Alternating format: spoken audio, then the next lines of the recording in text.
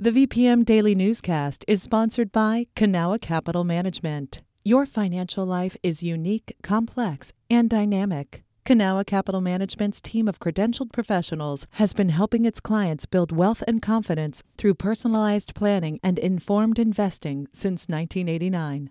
Learn more at cancap.com. That's KANCAP.com. You're listening to the VPM Daily Newscast, the recap of today's top stories in Central Virginia. From the VPM Newsroom in Richmond, I'm Ian Stewart. Richmond Public Schools is recommending that the school board approve an extended school year for Fairfield Court Elementary students starting this fall. It's part of a pilot program the district launched to help address pandemic-related learning loss.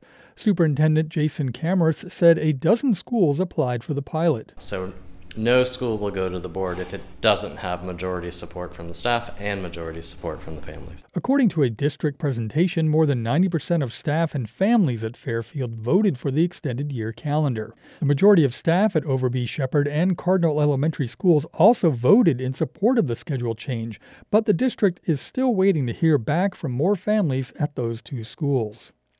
One of Richmond's biggest employers is further investing in the e-cigarette market. The Altria Group announced Monday that it will purchase vaping startup Enjoy Holdings for roughly $2.75 billion.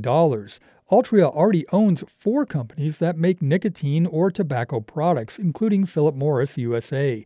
The company previously invested $12.8 billion in Juul Labs.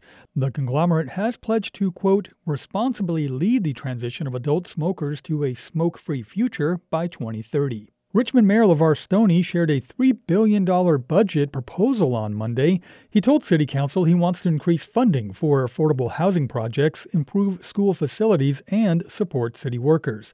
Patrick Larson with VPM News reports. The city is expected to bring in 10% more than it did last year through property taxes and other recurring revenues. Stoney's asking City Council to approve $10 million for affordable housing projects in each of the next 5 years to address Richmond's inadequate stock of affordable homes. The pandemic and related support programs, which are now ending, coupled with inflation and a lack of supply, have created this crisis. During his appearance at a Monday City Council meeting, Stoney also detailed funding he wants to set aside for Richmond Public Schools, including $200 million for construction projects.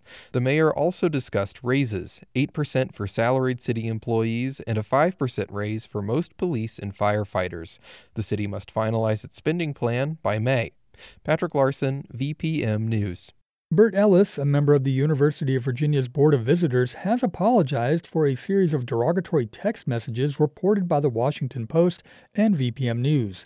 Ellis addressed the issue during a Friday board meeting, according to the Daily Progress. Since being nominated to the position by Governor Glenn Youngkin, Ellis has faced criticism from both UVA students and faculty for his past actions and comments. His term on the Board of Visitors runs through June 2026. An offshore wind company wants to route transmission cables through a Virginia Beach neighborhood, but Catherine Hafner with partner station WHRO News reports that some residents are pushing back on the project. Avangrid Renewables plans to build a wind farm off the Outer Banks that they say could power 1 million homes. But the company says routing cables from the project through Sandbridge is the best option. The cables would go under the beach and through a public parking lot. Residents have formed a group called Protect Sandbridge Beach against the proposal. They cite concerns about impacts to health, the environment, and local businesses. Here's Gabrielle Mack, who lives within spitting distance of the proposed site. The more we learn, the more we realize we don't know. There are so many communities up and down the East Coast that are a lot further ahead than we are. Longtime resident Aileen Black says she knows the importance of finding alternatives to fossil fuel, but she wants to know more about how it will all work. We need to slow down. We need to get this right for our kids. Virginia Beach City Council recently directed Avangrid to hold more community meetings about the project. The company also still needs federal permits and a buyer for the energy. That was Catherine Hafner with partner station WHRO News. A disclaimer, a member of WHRO's board of directors works for Avangrid Renewables. Hopewell Police Chief Colonel A.J. Stark is set to retire from his position on April 1st. Stark, who's worked in law enforcement for 31 years, announced his plans in a Saturday Facebook post, according to the Progress Index. He says he wants to spend more time with his family. Stark joined the Hopewell Department 16 months ago, and during the past year, about 15 Hopewell officers have left the police force. This has been the VPM Daily Newscast. Some of these stories may have changed since the newscast was recorded.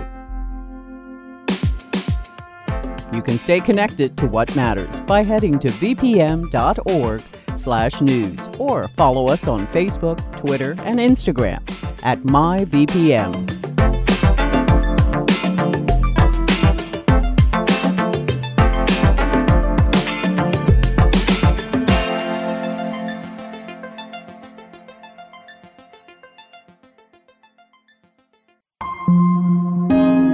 VPM